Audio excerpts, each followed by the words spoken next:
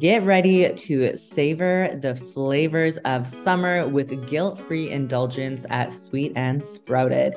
This August, delight in an irresistible selection of sugar-free delights that'll make your taste buds dance with joy. Lazy summer days call for convenience, and we have got you covered. Explore the wide range of keto-friendly snacks, seasonings, and bevies. And here's the cherry on top. Head to sweetandsprouted.com now and use the promo code wellness10 to enjoy a sweet 10% discount on your order. Plus, with free shipping on most orders over $150, it's truly a fabulous deal you do not want to miss.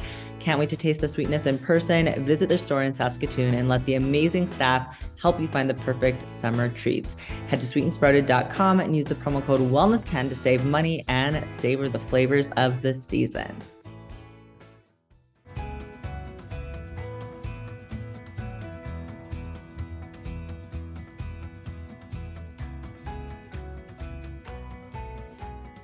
I'm Callie Youngstrom, and this is Keep Yourself Well. As we work our way through summer, I wanted to highlight some of my favorite moments of season 2. Can you believe it? This is one of them. Thanks for being here. Believe me, 5 years ago, I didn't think that I'd ever even run a half marathon. And then it just started happening that I just stayed running regularly and upping my mileage. I did take time to educate myself on new styles, new techniques of training and everything to learn what I needed to do. I don't suggest anybody just go out there and try to run 100K by upping your mileage by, double every week. You're going to get injury, but, educate yourself and you can achieve things. Absolutely good for you. Well, and it's so motivating because everybody starts somewhere, like having the people like you to show where you can go. Do you listen to anything when you run? A lot of everything. Sometimes it's books, sometimes podcasts, music, depending on what it is. Again, the music I like because when I'm doing higher intensity workouts, some people will, play their uh, whether it be rock or whatever. That's where I play the slow music. You put on some R&B, you put on some blues, something like that that's going to play with your head. So you have to stay upbeat while your mind is going la la la. And then the slow stuff is where I play, like I listen to a lot of different genres, but I do kind of always go back to hip hop, R&B and rap and that. So when on slow days, that's where I pump that high intensity stuff. And then it's the other challenge is trying to keep everything in check running at this level while the music's way up here and that. So, but I listen to a little bit of everything. And sometimes you just take the earphones out and you listen to your breath, your foot strikes on the ground, that kind of stuff. It's a little bit of everything. I can imagine running in silence is extra challenging. It can be. Early on in your run, it's the challenge. Once everything is kind of got in its groove, just listening to your breath and the foot strikes is just soothing for the soul. You just hear it, and there's such a the monotony of the foot strike because when you're going at a set pace, your foot strikes are just like a pendulum going, just ding, ding, and you just get lost in it. You just like, oh, and then your watch goes, dings at you that you just ran another kilometer, and you're like, oh, well, didn't it just go off 30 seconds ago? You just don't even know. Yeah, when you're really just in that flow state, which I feel like yoga and running both, gives you that opportunity for flow state. I have not embraced the mental challenge yet of running in silence, but I do believe that there's even greater benefit to not having the distraction of listening to someone else's voices, and that's probably where you get so much more of that clarity. It'll be the next challenge. I need to. I have a friend who's training just for his first marathon right now, and he only runs like his long runs in silence because he wants to push that mental discipline even more. So I'm inspired. Oh yeah. The great thing about running is there's no right or wrong way to mentally train. Some people like silence, some people like music. Some people are out there running with a pendulum sound on their phone, just ding ding, and that's supposed to line up with their foot strikes and they just run that way and all the power to them. Everybody has something different. Yeah. Well, and I think it's amazing that you have embraced coaching throughout your life. You had a great coach, obviously, originally that introduced you to running, and now you're still working with a coach. And I feel like your story is so common because, like you said, we're kind of trained in our society that, you grow up and you start working and we don't continue to be athletes and pursue sports often into adulthood. So I feel like that story, like getting into your career and having those passions fall away, is so common. How do you feel like that happened for you? Was it you kind of graduated and that was it, or was it like slowly you let go of it? Uh, it was a mixture of a couple things. First, right out of high school, I had an injury, Achilles tendonitis, chronic in both ankles, Oh. and they were my own fault, nothing to do with my coach or anything. I was putting too many miles and not enough rest period. So then I was forced to take a step back for a couple years before I could run without any pain. In that couple years, we all know a lot can happen in 2 months, let alone 2 years. I made some bad life decisions, got involved with some people who had not my best interest at heart, a relationship that started in that time, family problems, all kinds of things that we could be here for hours to go through them all.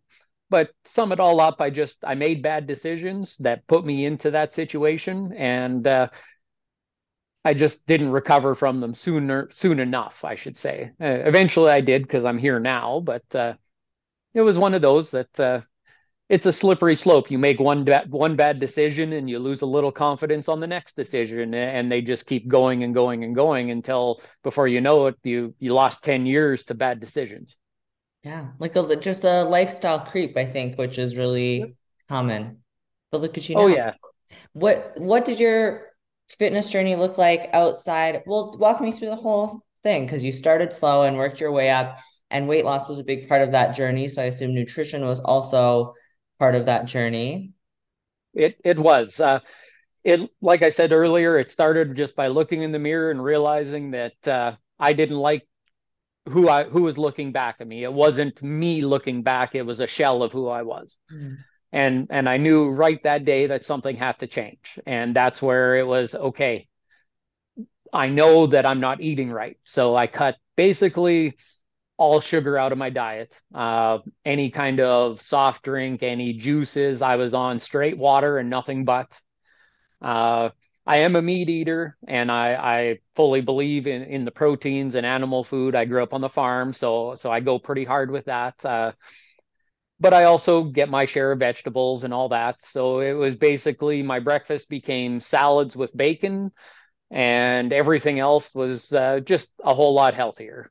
Just I I also did some research on the fat-based diets and that.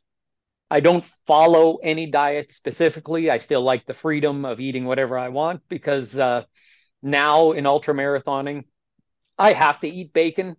I just need the fat. I need it to go in my body. But yeah, it kind of started where I just needed those change. So the next step was getting from the transition from the yoga in the morning on to the elliptical. And that first elliptical workout, it was like 1 mile, and it was 8 minutes and 15 seconds or something like that. And I was like, oh, that's all I got. And I was sweating. I like it was unreal, but it was okay. This is a starting point. And I realized that you don't start up here, you start way down here.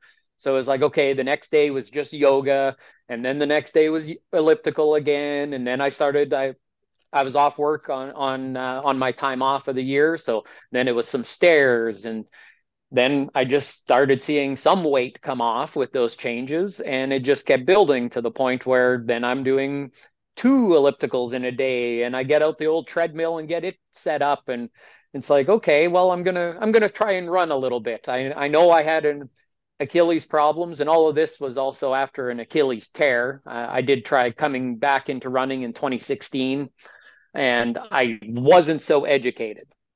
I got out and I was doing runs after work. I had already been in a good place. And I tried doing part of a workout I should have never been doing. I was on the track in Regina at Douglas Park. And yeah, I tried to do a hard 200 and 50 meters into it. I heard something and I had no push on my left foot. And I'm like, what's going on? And I slow down and I stop and I collapse because I had nothing. And it was a complete clean tear. Oh, And oh, I will say the ego that I had at the time was, oh, this is just something I do have to get to the hospital. I literally tried to drive myself, but I hobbled with some help to my car. And if it was an automatic I was driving that day, not a standard, I would have drove myself to the hospital, but I couldn't even push the clutch down.